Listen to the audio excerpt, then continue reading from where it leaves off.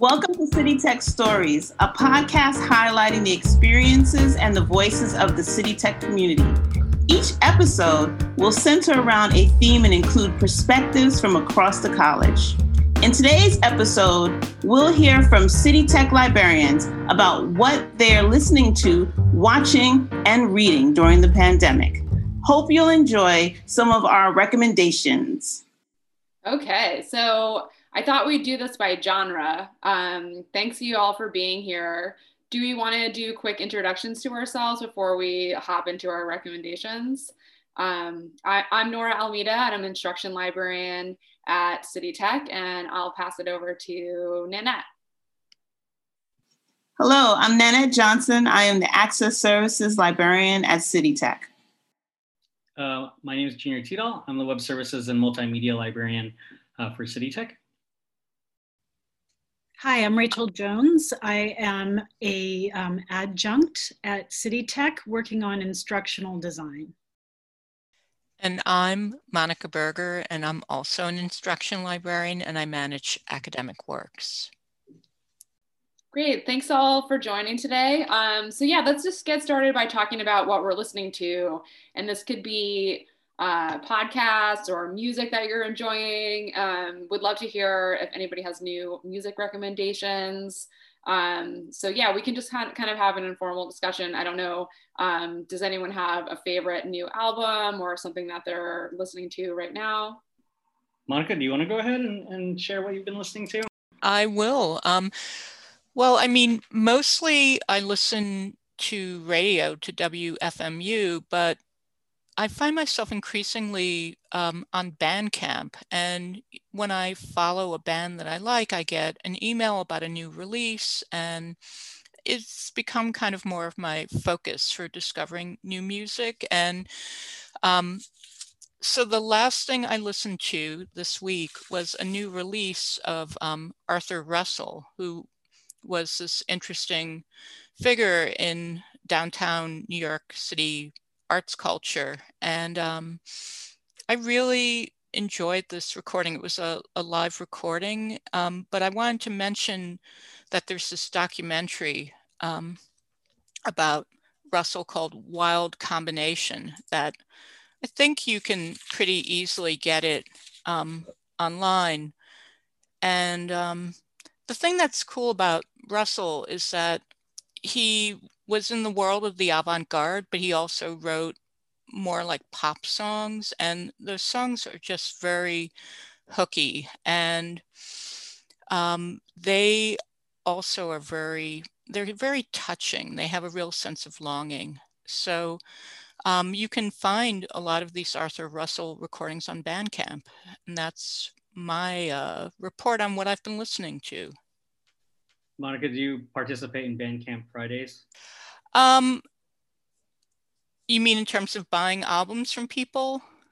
Yeah, on Fridays. I mean, if you know, just listeners don't know, Bandcamp Fridays is where Bandcamp waives all their fees, and musicians are able to, Bandcamp, they take a small portion of sales, but on Fridays they haven't been doing that just to support musicians who aren't able to perform or go on tour and things like that. I have. I mean, I will admit that I generally am very frugal about paying for anything, but I have, I recently bought a t-shirt, and I have, yes, I am aware of that Bandcamp Friday thing, and it's really great. Yeah, I've been, that's where I've been getting most of my vinyl over the past 8 months. Oh, wow. It's through Bandcamp, because I'm still kind of weary about going into record stores, even with masks, and they've opened up businesses, and I prefer just mail order like I used to when I was a teenager. Mm-hmm. So I want to ask Junior and everyone else, have you guys even heard of Arthur Russell, or is he just like off your radar? I've heard the name, but I'm really grateful to be getting some background on him, and I will definitely look him up. I mean, part of what made his music so interesting is that because he was gay, he was very involved with the disco scene, and he did all these recordings using samples and beats like back in the 70s. And so there's this kind of, he doesn't belong to any genre. So, and that makes his music very rich. It's not just one thing. And it makes his pop music very hooky. Cool. Yeah, I'll check it out. I feel like I know the name too, but I don't know, like I don't know if I know Arthur Russell's music. So cool. Thanks for that recommendation. Does anyone else have like music that they're loving right now?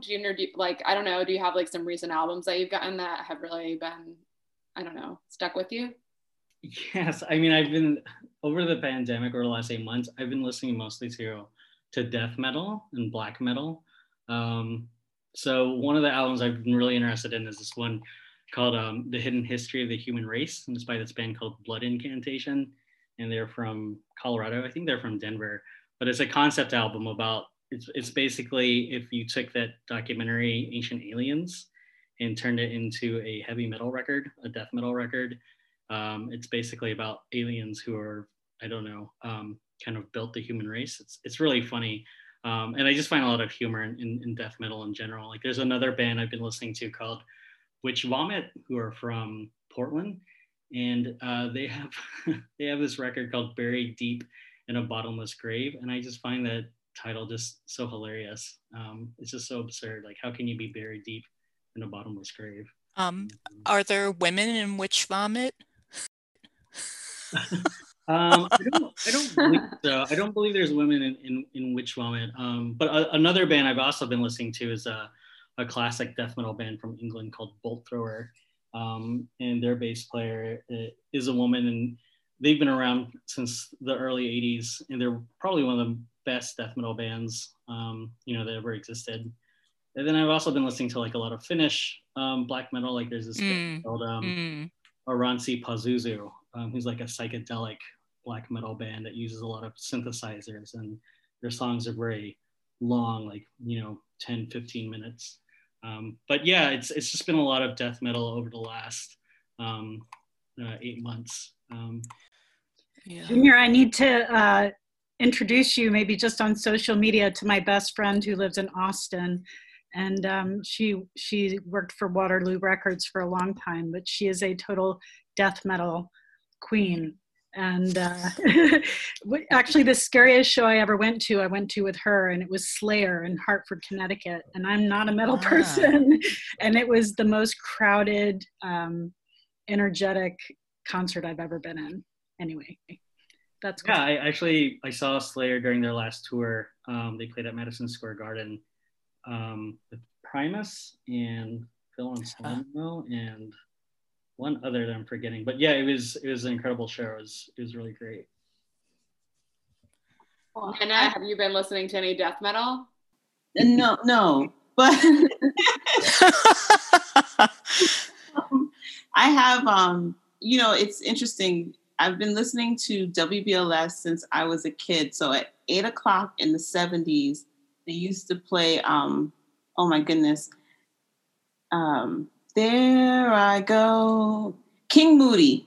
And at 8:00 when that King Moody song came on, I knew I had to go to bed. So all these years later, I still listen to WBLS, but I'm listening to it in the morning, and they have like a cute, segment where people write in. It's called the Strawberry Letter. And I'm listening to everybody's romantic problems in the morning. They'll play like a classic, like a Michael Jackson or some type, R&B song. And then personally, I have a lot of music from my iPod, and I just like rearranged it, and I made a playlist like with Gerald Levert, Johnny Gill, but then I added like all these West Indian artists because I really like love reggae and calypso. So, and it's just interesting. I notice that for me, sometimes it's the certain, I don't know if it's the beat or the melody. I can't sing. So I guess people tell me I'm tone deaf because I can't repeat a tone, but there's certain music that just like, that I find that I match with and I enjoy. So I quite haven't figured out how to match with metal yet. I was at a concert and I don't know if he was actually metal or rock and roll, but he had a yellow suit, almost like a Superman suit in yellow. It's from New York, some band. And if he was giving me the key to life, I just couldn't figure out what he was saying. So, and then the other new thing I've been listening to, my cousin dropped the album called Jungle Drew. And so I purchased it to be a good cousin, but then I realized there's a big age gap because I'm not sure if it's rap or trap or mumble rap. So I'm still but navigating some subgenres there. Yeah. But I'm definitely, I'm proud of him that he has this album out, and I just hope that it's successful. Awesome. Yeah, I guess I listen to a lot of the same stuff on repeat, especially I have my running mix, and I've been listening to this one campfire playlist that my husband made when we were on vacation that has a lot of kind of 90s I don't know, post-punk stuff on it, more on the mellow side. But I guess the one album that I've been listening to a ton is the new Lelouch album. I think it's called Dreamboat. It's very I've been listening to it on repeat. It's it's pretty ambient, but it has some kind of dark and synth in it. And it's just really, I've been listening to it a lot while I work. Anyway, so that's an album that I would recommend that I've been listening to a lot and then coming back to. And I also have been listening to a lot of podcasts, especially in the evening. I like to listen to podcasts when I cook. And I actually listened to a new podcast, the first episode just came out, and it's Daniel Chang, the Momofuku chef. I actually like to watch cooking shows and listen to about cooking when I'm cooking.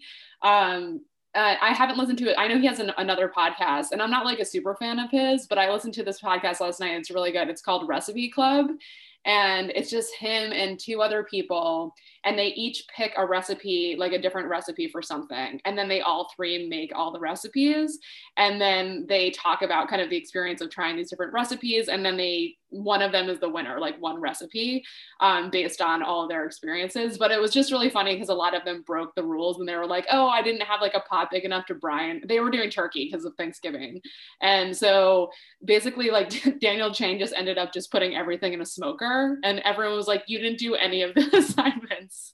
But it was a pretty fun show. So yeah, I listened to that, and I also listen to Stuff You Should Know all the time, just as background. I don't know if you guys know that podcast. It's like pretty good.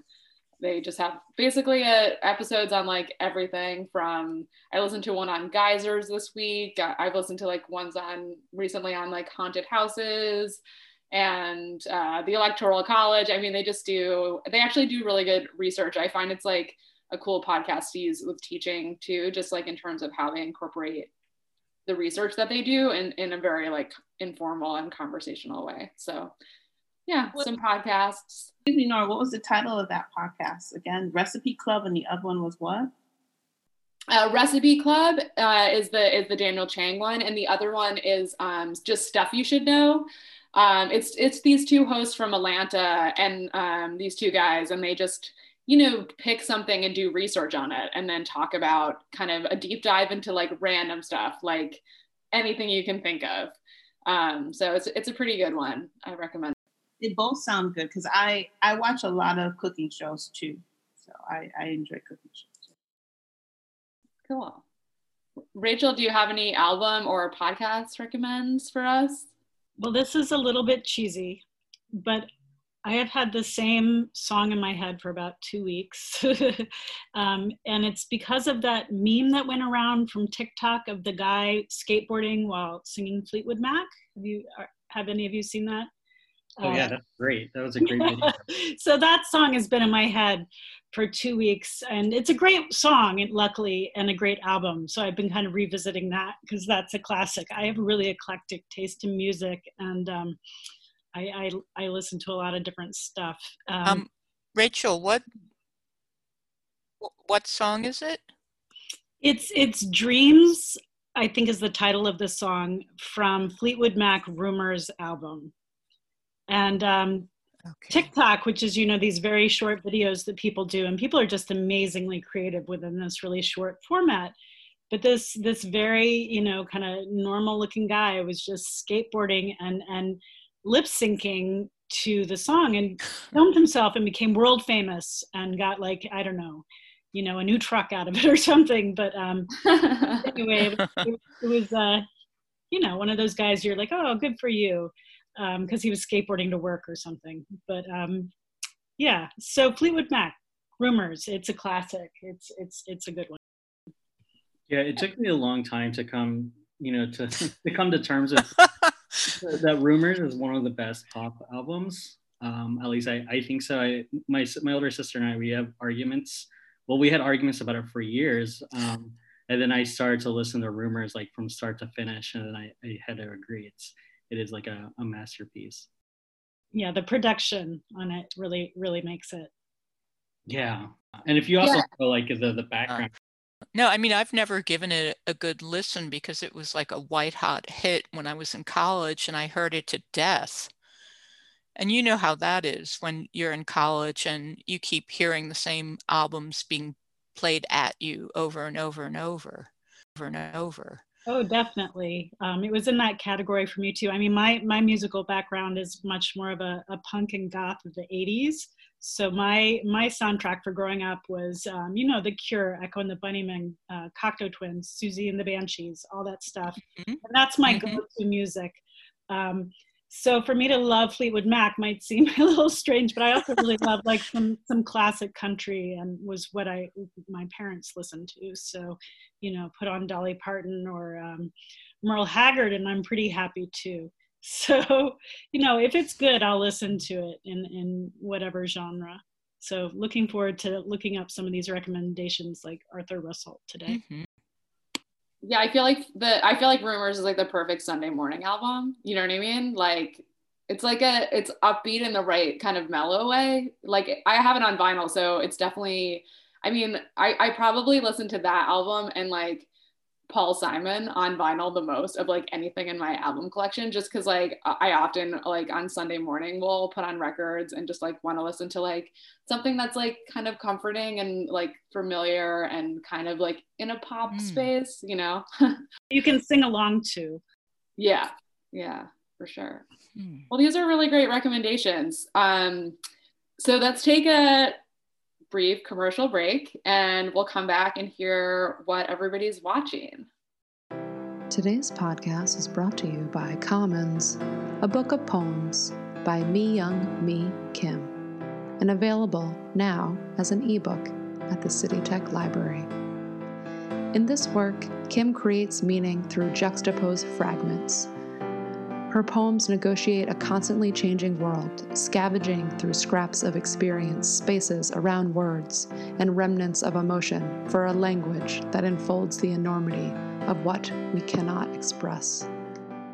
So welcome back. I would love to hear what folks are watching, whether you're diving into movies or classic shows or rewatching things or or watching some of the stuff that is like new. It's hard to keep up, even though I know there's less kind of content being produced right now in movie and TV spaces. So yeah, I don't know, whoever wants to kick it off with what you're watching. I definitely always am welcoming new, different recommendations for what to watch. Hi, this is Nanette. So I've been watching, it just finished Lovecraft Country, and it's on HBO or HBO Max, and it was like really great. Oh my goodness. So Matt Ruffin, is that the right name? He wrote a book, Lovecraft Country, and it brought in African Americans. It's the show has an African American showrunner and a lot of African Americans working on the set, and the stars of the show are African American. Courtney Vance, Smollett, one of the sisters, Jumare, and oh my goodness, I forget, I'm sorry, I forgot the names. But anyway, it's like this, it's great because it has like historical nuggets they've incorporated historical nuggets in the show. So even though it's like science fiction, and I believe Lovecraft, the original Lovecraft was made by a very racist man. So to actually have the show with African Americans in it has been like a really good experience. Yeah, I think you're thinking of Jonathan Majors, who I think he plays the lead in Lovecraft Country, and he was also really great in The Last Man from San Francisco, or The Last Black Man in San Francisco. Yeah. I haven't seen it, but was one episode about the Wilmington Massacre? Yes. That's what I thought. Yeah. So they're working some really kind of deep and heavy history that Americans love to ignore into the show. Exactly. So for instance, in one episode, they had some kids playing with the Ouija board, and the little boy's nickname was Bobo. And he said, will I enjoy my trip, to the South? And the Ouija board came back and said, no. So then a few episodes later, they're all going to Bobo's funeral. And then they're describing everything. And you're like, wait, maybe this sounds familiar to me. And then you see the Emmett Till. So it's like they work it in. And and showing him as a little boy first rather than the image, which is just of him at the end. Exactly. And then you're seeing what happened like on his funeral day. And then they work that into the story with the child character and then what she goes through on that day. And, and the horror that she goes through on that day. But it's just it's like really great. There was another scene where the character Hippolyta is driving by herself on the road. And then they put a character in of a Black woman on a motorcycle, and she, represents a real woman who drove across the U.S. and Florida on her motorcycle. So it's just it was definitely a fun show. There's always like monsters involved and a little. It's interesting that they use the horror genre to talk about the real horror in America. It's very appropriate in a way to reclaim the genre for that. Exactly. Yes, exactly. It what was interesting, as scary as it was with like the monsters and stuff, the racism it brought up, those were even scarier. When there are moments in there when they're in a sundown town and they have to get out, but they can't speed because he'll stop them. And like you see them trying to get out of the town and cross the border of the town without speeding. And do they make it? And then you say, oh my goodness, they made it, only to be like a few minutes later to be roadblocked off by police officers and being like marched in to the woods. But you got to watch it to see what happens. So it's interesting just how, sometimes the scarier parts are the reality that, people went through and are going through in society. Right. Like Sandra Bland. It's just the actual horror of being a Black person in a racist matrix, kind of where any move you make is the wrong move. You can't win. Yes, exactly. And then to see it to play out on TV, it was good. And then sometimes, seeing TV, like seeing someone that's similar to you or your family on TV is just a good experience. So it was quite interesting. And even like calling like your friends back and forth to talk about the show, it made it a shared experience. And usually with sci-fi, it's been a while since I read some sci-fi. So it was nice to see it in that way. I think it was a very well done production. Yeah, it's also very different than the book, because I read the book before I watched the series. And the series, I think it does a really good job of incorporating real historical events that I feel like a lot of people just aren't aware about. But I love Lovecraft Country. I think it's a great series and it's a great book. And I also think it's a really, timely critique of Lovecraft, because for years, decades even, he was revered as like, a horror writer and things like that. But yeah, he was a eugenicist. And if you read his work in the context of that, a lot of the monsters that he's talking about are people of color. So I think like Lovecraft Country, really, there's a sense of like really well done critique of Lovecraft in the genre. I didn't know that about him. I've never read him. That's not a genre I read a lot in. And an ex-boyfriend really loved him. That's kind of all I knew about him. So the eugenist thing, that's really good to know, and extra scary. Yes, yeah, absolutely. Yeah, I didn't really know that either. I knew that he was from Providence, which is just because I'm from Rhode Island, and that he lived in Red Hook. Yes, and I've seen maybe like one or two theatrical adaptations of some of his short stories, but yeah, I didn't really know a lot of details because I'm not a big horror genre. So I'm gonna do a big pivot because like Nanette's comment about like seeing people that look like you on TV reminded me of like a movie that I watched recently. So my husband and I have been doing this thing where, it's just us watching movies because like our social life is just a lot of us watching movies, and we've been watching some TV too, but trying to like also just kind of watch some old movies or catch up on movies. And we don't always have the same taste in movies. So in October, I just did what I called Nora's October Film Fest, which was just like me picking all the movies. And so November is Jerry's November Film Fest, and he made me watch 2 movies about dudes and time travel, and one of them I had to read was Primer. I don't know, Junior, you might know this movie. It's like it was made for like $7,000. I had to read the Wikipedia article like 4 times to understand how traveling back in time creates like a double of yourself. I was just like, I don't understand this, but I actually enjoyed that movie. But the movie I really want to talk about is the movie that I watched earlier this week as part of Jerry's November Film Fest, because I requested a comedy, and we watched the classic movie from 1988, Coming to America, from Eddie Murphy. And, and we were like I was like really buckled up to be like, this is going to be racist, because it's, especially the music starts and it's like they live in Zamunda, a fictional African country, and he's the Prince of Zamunda, and they come to he wants to kind of like sow his wild oats and meet someone who doesn't know he's a prince it's like kind of a classic romantic comedy trope. And he comes to New York City, and he like is in deep Queens, it's supposed to be set in Jackson Heights, but like some of it's filmed in different areas of Queens. And I was so surprised that it kind of really wasn't that racist, like for something that was made in 1988. And also I was like, it's kind of crazy that in 1988, they made a big studio movie that features an all Black cast. And it wasn't like a cheap shoestring movie, you know what I mean? They had like huge dance scenes and like very ornate kind of like crowd scenes, like in the scenes that took place in Zamunda.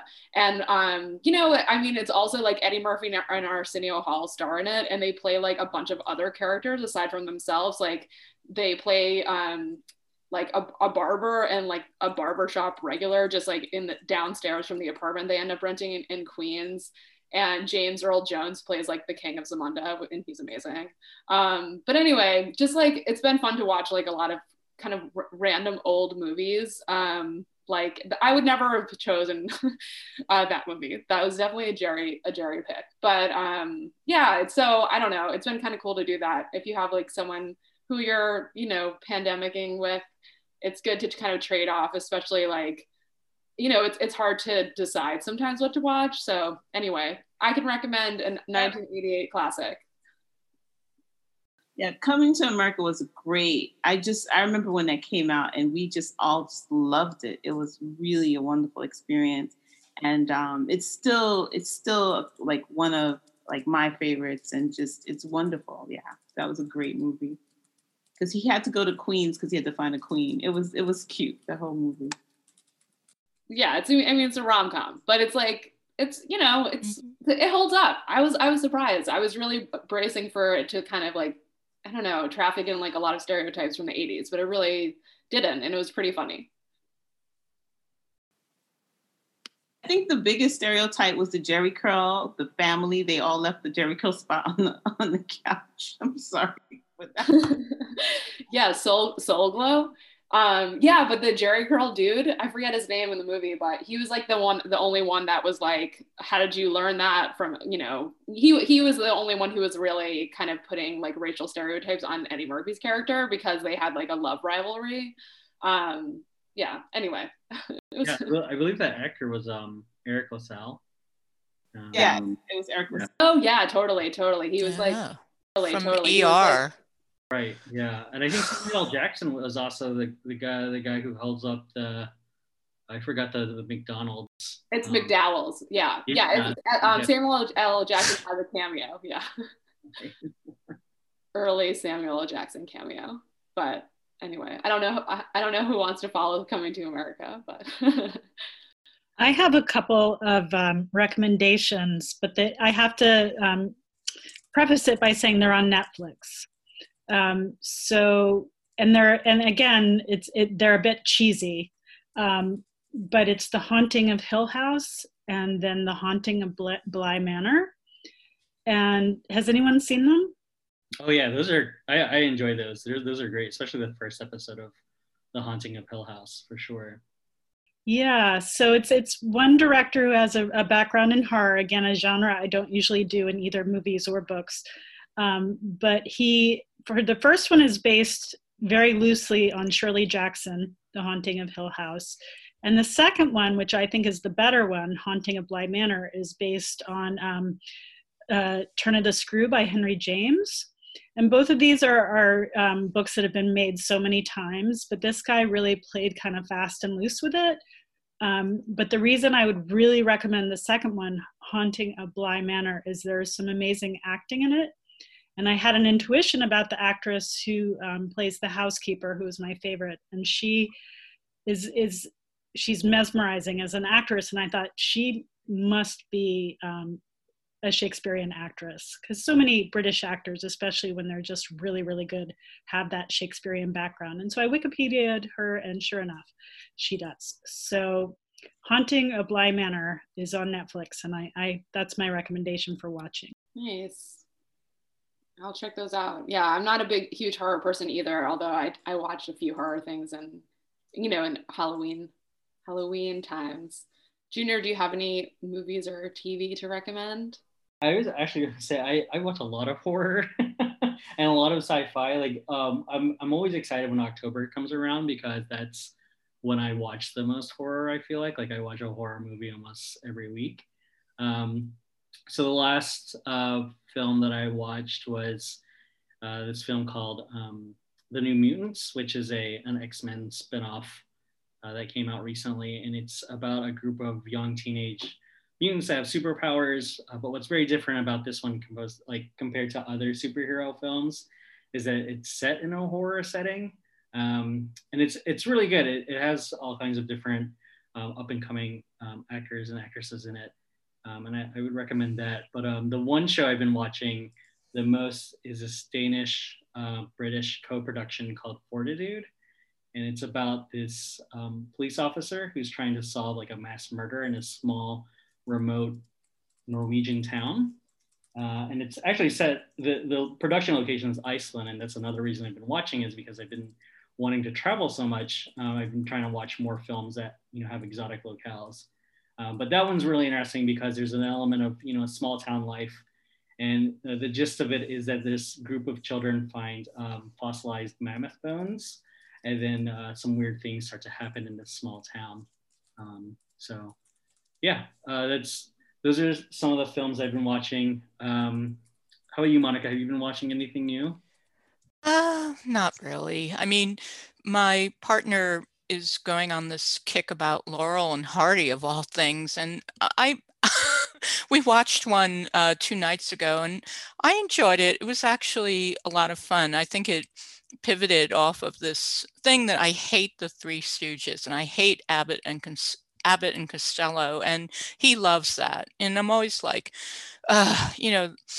too much violence, too much stupidity. And I think, he's like, well, look at Laurel and Hardy. It's kind of like them, but not as not as stupid and violent. So yes, I definitely enjoyed that. But I was just going to throw in, okay, so New York Magazine, The New Yorker, all these people recommended this film called The Love Witch, and we saw that for Halloween. And I don't at all like horror, but it was like a contemporary exploitation film. Everything looked 70s. Everything was like ultra colorful and garish. And it was made by this very low budget feminist filmmaker. And it was just really strange. It was about a woman who just has this insatiable desire to have more men in her life. And she makes these witch potions for them because she is a witch. And, do I recommend it? I'm not sure. I'm not sure what I thought of it. It was really strange and kind of almost like it didn't have like a normal dramatic tension, but I would just bring it up because we're talking so much about horror and science fiction. And it was like kind of like if Quentin Tarantino made a film with $75 and was a woman. I'm not sure. Yeah. But I think that that may be a remake, but I don't know if it is a remake from a 70s No, film. No, it's not. No, okay. No, that's just her whole shtick, and she makes everything on her set by hand. She makes all the costumes, all the props. It's really visually unbelievable, but yeah. So that's my Valley of the Dolls aesthetic. I really liked the aesthetic. I agree. Oh, did you see it? I did. And yeah, just for the colors and costumes and hair alone, it's worth a watch. Cool. Yeah, I'll check that out. I mean, I do like a lot of like old movies, and I definitely do a lot of like Criterion, and my comfort food is definitely like old musicals. Like on election day, I watched Pennies from Heaven, which I love, and I like have recently watched Singing in the Rain, and I also think I just miss theater. So. But you mean the original Pennies from Heaven, not the Steve Martin? No, I watched the Steve Martin one because I love Bernadette Peters. Okay. And I just have like a thing about that. Yeah. I mean, I love the lip syncing just because it's like so intentional. I feel like all my picks right now are really corny, but I mean, I have been watching some like also really good films. I was just trying to think of like the best film that I've seen this year. And I think it might be this film called I think it's called First Cow or The First Cow. Did anybody see this? It's Kelly Reichardt, and she did some other movies that are like very subtle, and she did one. Oh, they're very subtle. Yeah, but this movie, Lucy. Yeah, and she does like a lot of really, I mean, her cinematography is amazing. Like, I think that she uses a lot of like natural light, and definitely, is really interested in kind of like the compositional side of the movie. And it's literally just kind of like about a bunch of people who are going west, like fur trappers, and yeah, like in Are you talking about Meek's Crossing, right? Isn't no, that no, it's called First Cow. It's another one? Yeah, and it's okay. It's during like kind of frontier times where people are going west to find gold, and there's kind of very in like I don't know if it's set in California or Oregon. It's like it's set on the West Coast, and there's not even like towns yet. It's more like just like kind of like these little settlements of like where there's maybe some provisional housing and a couple of like like a market and maybe one kind of house, and like the British are still very there, and just about these two guys that become friends, who are kind of both not accepted by the kind of bands of fur trappers that they were traveling with until they get to this outpost. And one of the British kind of, I guess, like colonizer guys that's just like hanging out there at this point, admirals or something, gets a cow imported so that they can have like milk in their tea and whatever. And so these two guys they start stealing milk every night because one of the guys is a cook. and they sell these like fritters that they make, and it's like there's so much suspense in this movie because you're like they're gonna get caught and like killed for just stealing this milk. I can't describe how like suspenseful it is, but it's really actually just like about these two dudes that are really good friends. It's like a really great movie about friendship. And it's so subtle, the framing, but I don't know, it's just like you're like the stakes seem so low that they're just like stealing some milk, but you're like it seems like it could go really wrong for them. And I won't spoil the movie, but it's really beautiful to watch too. I mean, a lot of it's very dark because there's like a lot of the, you know, cow milk stealing happens at night. So they kind of use like really minimal lighting, and I don't know. It's a really beautiful film. So that's a little, I mean, I feel like I was just, yeah, that's a little more highbrow than my Coming to America recommends, or my old maybe for something. Yeah. I don't know.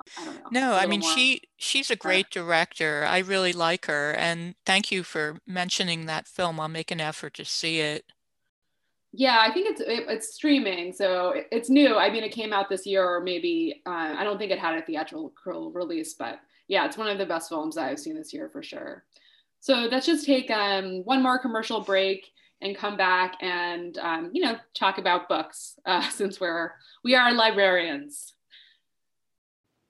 Today's podcast is brought to you by Hip Hop Dance by Audrey DeAngelis and Gina DeAngelis, available now as an ebook at the City Tech Library.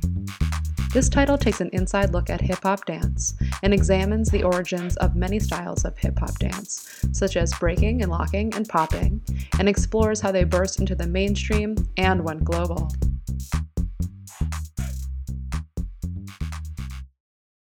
And welcome back to City Tech Stories. So that's just here are a few recommendations. I'd love to know what people are reading.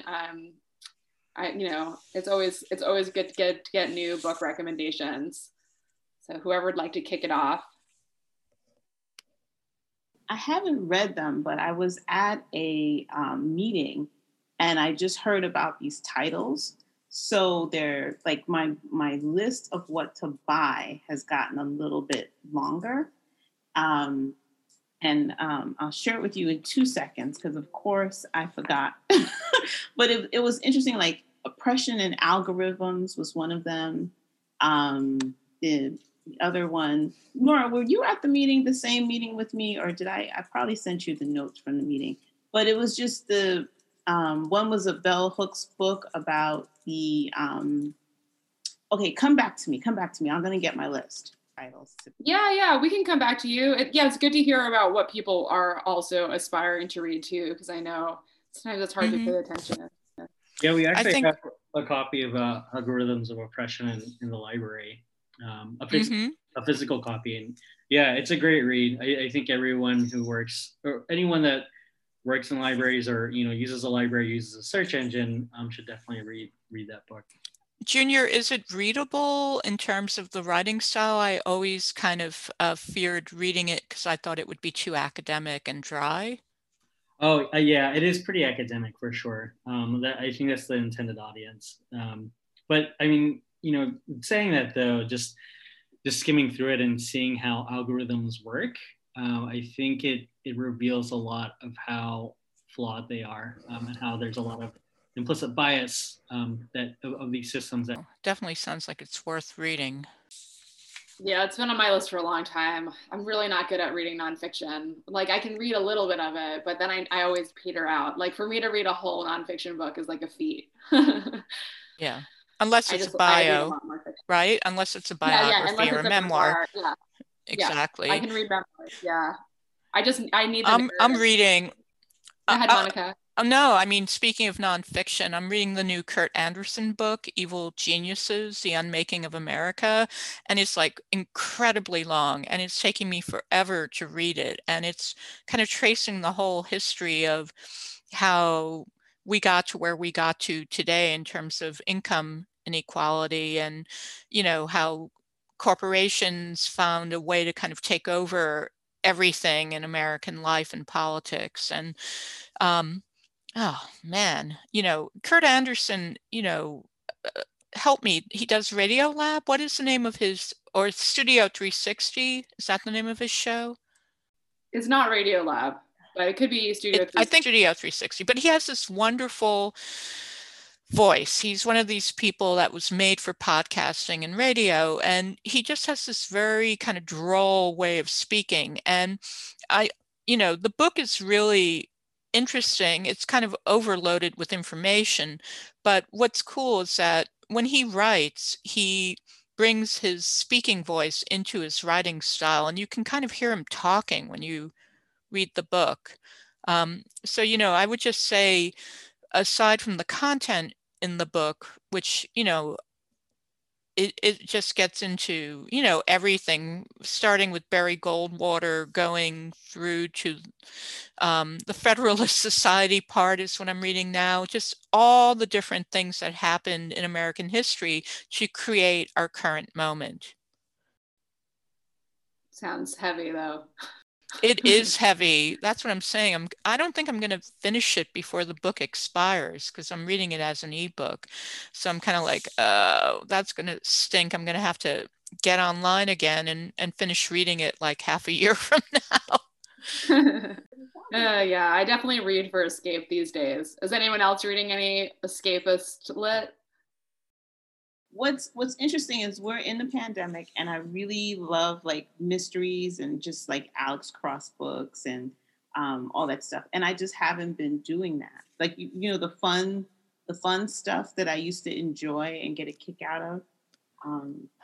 It's like this is the time when I should be reading that. Because I like mysteries and I haven't been. So it's like I miss it. Definitely. Mm-hmm. Nanette, what kind of mysteries do you like? I also like mysteries. I'm right in the middle of a new P.D. James. Well, it's not new. It's new to me. Interesting. Do you like the kind of the police procedurals or? I like it all. Like I like the procedurals. I like the fun, the cozy mysteries when they're in the small towns. Like the Stephanie Plum ones, just having fun. I like the Alex Cross. I really enjoy even like Nero Wolfe. I was reading some of those, and I even replaced my Kindle Fire because the other one I had broke, and so that way I could get them from the library a little bit easier. I even was reading ones that had steampunk in them, and I can't remember the name of the author last night. I said, I have to remember the author for this. William Gibson, maybe? No, that's not right.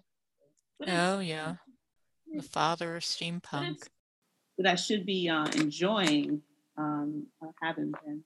So it's yeah. COVID does change that. I read a lot of mysteries usually, and I'm also not reading them as much as I used to or usually do. I did just finish Truman Capote's. Why do I keep blanking the title? It's his famous In Cold Blood. Which if you've never read it, it's really amazing writing, even though it's, a very sad topic, but just,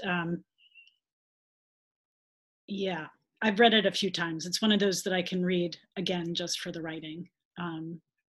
Is that the one where he, because I'm sorry, I was watching something and they were showing the filming of it where the people traveled across the US for $40 or something, like for some reason they thought this family was rich. Is that the one that Yes. Yep.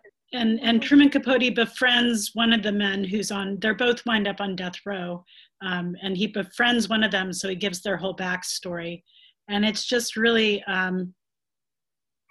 it's just his writing is just always one of a kind. Yeah, that's like the kind of nonfiction that I can read because it's like narrative and like very propulsive. I've gone through phases of like not being super able to focus on reading during the pandemic, and then have like gotten kind of into some good books. So right now I'm reading. I'm rereading something that I've read before because I've been. I'm obsessed with swimming, which is hard to do in a pandemic. So I've actually read a lot of books about swimming, and I don't like reading ebooks, especially because I've been, on computer screens so much. I really can't. So I've been not able to get as many library books out. So I've been buying stuff from like some indie bookstores that I like to support. So I just picked up like my latest shipment of books is like, I'm reading right now The Sea by Iris Murdoch, which is, it won the Man Booker, I think it's from the 90s. It's very over the top in like a very, British way. It's about a retired playwright and stage actor and director who like leaves London to retire like on the coast. And he's, very kind of self-important, Charles Araby. And, he's quote unquote famous and, thinks kind of highly of himself. And it has like a very romantic idea of his own like seclusion on the coast and like retreat from London. And he's going to write his memoirs. But a lot of the book is about just like kind of rote descriptions. It's one of these books where I don't know why it's not boring. Like he talks about like all the gross like British food that he's eating in like immense detail. And I'm like, it's still very riveting. And the book does get more and it's also very meta in which he's like writing, but he's writing about trying to write his memoir. And like, he's like, oh, and now I really feel like I'm writing my memoir because this scene I just wrote was so wonderful, but a lot of it's about kind of obsession and about the sea kind of takes like this role. And he increasingly becomes like an unreliable narrator, not just because he's self-important, but also because that he's putting all these literary flourishes into his memoir. And he becomes obsessed with this woman in the town who is someone that he grew up with, who he was in love with, but you also don't know as the book goes on if it's really her, you know what I mean? Like there's a lot of projection. So I don't know. I definitely recommend this book. It's not like it really is kind of a slow read, but I find it not boring, even though a lot of it's like how he's like eating a sardine and just like staring at the ocean and like wondering why none of his friends has written him letters and that kind of thing. So I also got The Waves, Virginia Woolf's The Waves, because I want to read that next. I haven't read it since college. And, so I'm like reading a lot of stuff about swimming. And yeah, I definitely took a break from like not being super focused on reading. And so I was trying to read like a lot more short stories and kind of, I took like a week off and read some novels and then kind of got back into it. But I also want to like plug this other thing that I just finished, which is, I know this poet who he does a dream delivery service, and he lives in Fruita, California. And I know him kind of like through other poets in New York City, like from like the kind of like, I don't know, from the kind of like New York poetry scene, because I used to kind of be kind of tapped into that. So his name is Matthias. I don't know exactly how to pronounce his last name. It's Svalina. So I think it might be Svavlina. I don't know exactly how you say it, but anyway, he does this dream delivery service. And if you live near him in California, he just rides a bicycle to your house every day with a dream that he writes for you. Or you can get the dreams mailed for, if you cover the cost of postage, and he writes you like a dream every day. Except on Sunday, everyone dreams the same dream. So he said, everyone who subscribes gets the same dream on Sunday. And they're just these really short, like 1-page dreams. And it's just kind of nice to get, mail like every day. Sometimes you'll get 2 at once or whatever, about, your dreams, especially since I don't remember my dreams. And so I don't know, I thought that would be a fun thing to do, just to get mail and support, a poet who does this project. And yeah, and I've also been, I also am subscribed right now, I really miss the theater, to an epistolary play that Ars Nova is doing. It's not that good yet. It's just called PS. And you basically just get letters that are other, it's almost like reading an epistolary novel. So it's like letters between people. So that's kind of cool. I've been spending a lot of time reading in my bathtub. So those are some of my recommends. Yeah, I don't think I need to shift the conversation. I don't think I've been reading that much. I mean, at the beginning of the pandemic, I was trying to read through as much fiction on my shelf as I could. So I read like the children's series of the Philip Glassman, I forgot the name of it already, but it's that trilogy about the familiars and his dark materials. Yes, yeah, thank you. Yes, it's Pullman, right? Pullman, that's right. Yes, yeah. But yeah, that was a really good read. But that was back in March, and as you can see, I barely remember any of it, but I really enjoyed it. But me and a former CUNY librarian are actually working on a bibliography project about marginalized communities and extreme music. So that's people of color, people who identify as LGBTQ, and the intersection of those communities with that of extreme music. So things like grindcore and hardcore punk and hip hop. So we got a grant from ALA to read and to create this bibliography. So I'm going to start Tranny, which is the autobiography of Laura Jane Grace, who is a transgendered musician who fronts the band Against Me. Yeah. Mm-hmm. And then I've also been reading the BC Boys book. I think that came out last year or this year. So it's been a lot of music biographies and a lot of documentaries that Joan, who's over at Cal Arts, and I've been trying to prepare this bibliography. So it's a lot of good reading for nonfiction, but it's also it's a good change of pace from just reading the news. Mm-hmm. I think there's a Riot Girl archive at NYU. Not all. That's right. Mm-hmm. Yeah. Sounds like a fascinating project, especially, there's a lot that happened in punk rock too. So yeah, and just kudos to NYU for preserving the whole culture of downtown New York. They've been amazing about it. Yeah, I miss that. I miss going to those archives. I used to go to the labor archive there more than the downtown collection. But I brought my students to see a lot of the documentation of early theater history, and they have some amazing stuff. They have dioramas of old sets and all that stuff. Mm-hmm. I know they did. I tried to watch. I've read his dark materials, and I'm not a fantasy person, so it was a stretch for me. And I actually I like that trilogy a lot. They did I think it was a TV adaptation, but it wasn't that good, or I couldn't get into it. The CGI was a lot, with the bear and everything. Yeah, I remember I watched a few episodes of that, and I couldn't get into it either.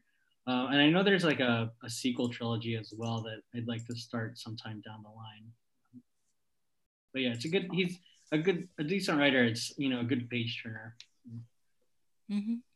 Yeah, I third that. Those are really good. Yeah, even if you don't like YA or fantasy, because I just generally not. Yeah, not a fantasy person, but yeah, I love those. And I remember, was Tilda Swinton in one of the filmed versions? She played the very evil. No, it was Nicole Kidman, I think, actually did in the movie version. But it is kind of better to imagine the familiars, which are these animal creatures, not to give too much of a spoiler away. Than to see CGI versions of them. Not as fun. Cool. Yeah, thanks. I forgot. Nicole Kidman's everywhere. So Nanette, do you want to? Did you find your list? Yes, I finally found the list. Okay, yeah, let's hear what you have, or you aspire to read, because that's good too. Well, so this week I had gone to Case Studies in Critical Pedagogy, and that's where they had mentioned the algorithms of oppression, but they also mentioned teaching to transgress, education, as in a practice of freedom by Bell Hooks, and Pedagogy of the Oppressed by Paulo Freire. So when listening to the talk, I was, thinking about it, and I I was like, wow, I haven't been thinking of it, when I'm in the classroom mentioning that in terms of the algorithms and the search, because it's you just have that 50 minutes and how do you balance it out? So that was just some titles that I put on the list this week. And then they also mentioned Dear America, Notes from an Undocumented Citizen by Jose Vargas. So those are the titles that I just heard about this week. But what was I going to say? So anyway, yes, but it seems like I have to do a better balance with the fun stuff that I like, that I used to enjoy reading, like Walter Mosley and DJ Robb, and just like the fun mysteries versus also the academic stuff for work. So Yeah, the Bell Hooks is really great, and if you haven't read Pedagogy of the Press, it's actually very readable. Yeah, I mean, I think if you're interested in critical pedagogy, like, I mean, a lot of the stuff in the West kind of draws from Fierre's work. It gets into like economics, and also just, it really does a good job of like considering the perspectives and like the experience that everyone brings into the classroom as like part of every educational encounter, which I think, it's easy to forget that, but I think actually like online ed, online ed has been a challenge in teaching online, but it is cool, like, especially when I've had like one-on-one appointments with students, because it is a little bit personal, and you are like in each other's home in this way. So yeah, it kind of reminds you, like, I mean, like, obviously in the classroom, we're all coming from some place, right? And not just like our literal home, but like from our cultural experience and all, where, what we already know and what we're expecting to happen in the classroom and all that stuff. But yeah, like it's online education kind of just like reminds you that we're all kind of juggling a lot of stuff, like, helping students out who are like, their kids are in the background or that kind of thing. Oh yeah. Yeah, I think when this first started, I read something and I never thought of it that way, that once we step on campus, we're all equal. Like, we all have the same background, the same classroom, and with us being off campus now and everything's remote, the digital divide in America has been so, it's really coming how terrible this digital divide is, because we have students that are a homeless population, and they have problems getting computers, or if they can get the free computer from the school, where do they get the Wi-Fi, because the libraries are closed? I saw something with two young girls had to sit outside a fast food chain to get the internet service to do their homework. So it's just very sad. Like we're so blessed that we have the job and that we can work from home, but we just have so many students that are struggling and falling through the cracks. It's a shame that there isn't the political will in New York City to have free public internet across the city, especially when they keep, what's happening with the schools, especially how chaotic that is for the kids and the parents and the teachers. It's just, I'm frustrated with the lack of internet access too. Oh yeah. No, it's not even just the free internet access, it's the monopolistic practices of the few, providers. I mean, you don't have much of any choice.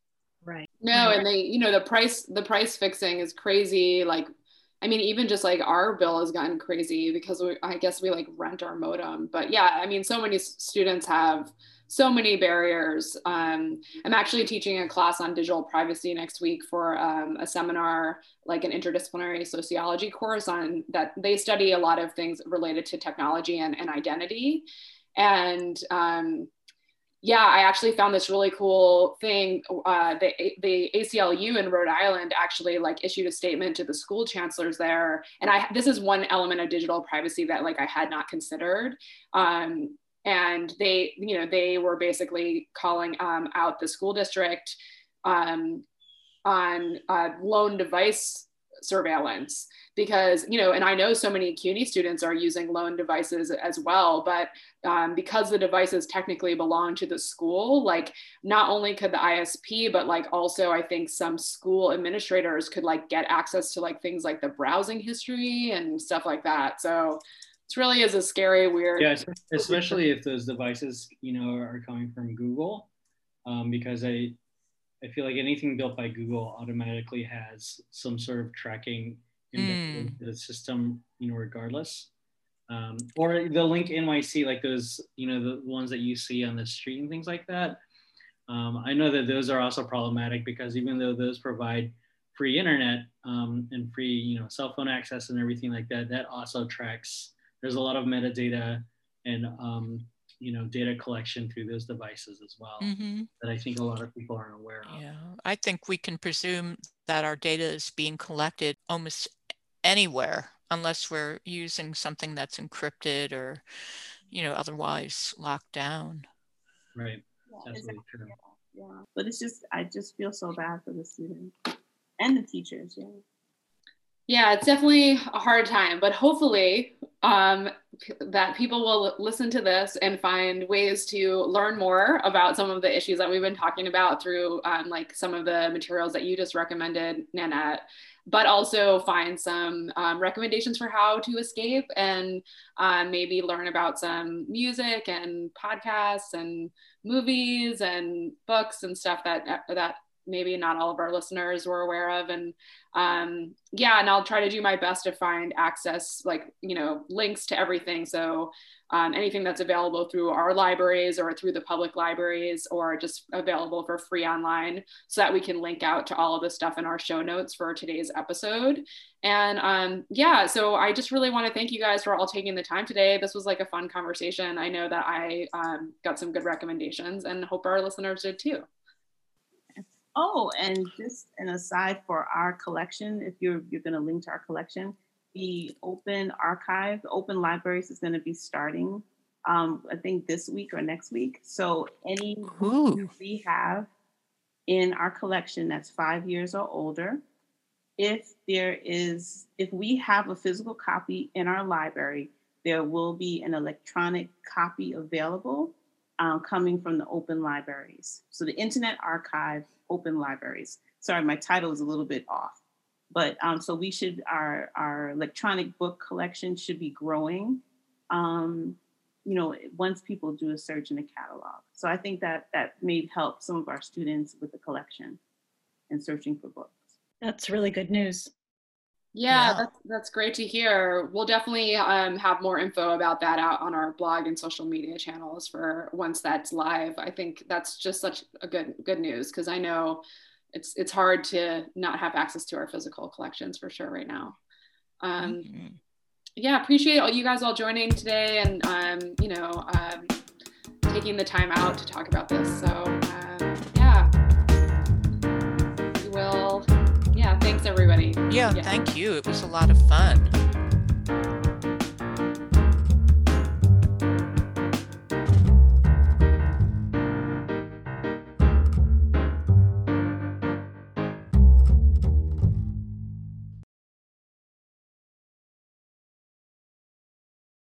Thanks for listening to City Tech Stories.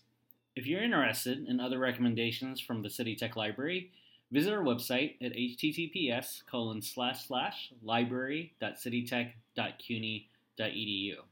We're also on Instagram and Twitter, so be sure to follow us there as well. Don't miss the next City Tech Stories episode. Be sure to subscribe wherever you get your podcasts.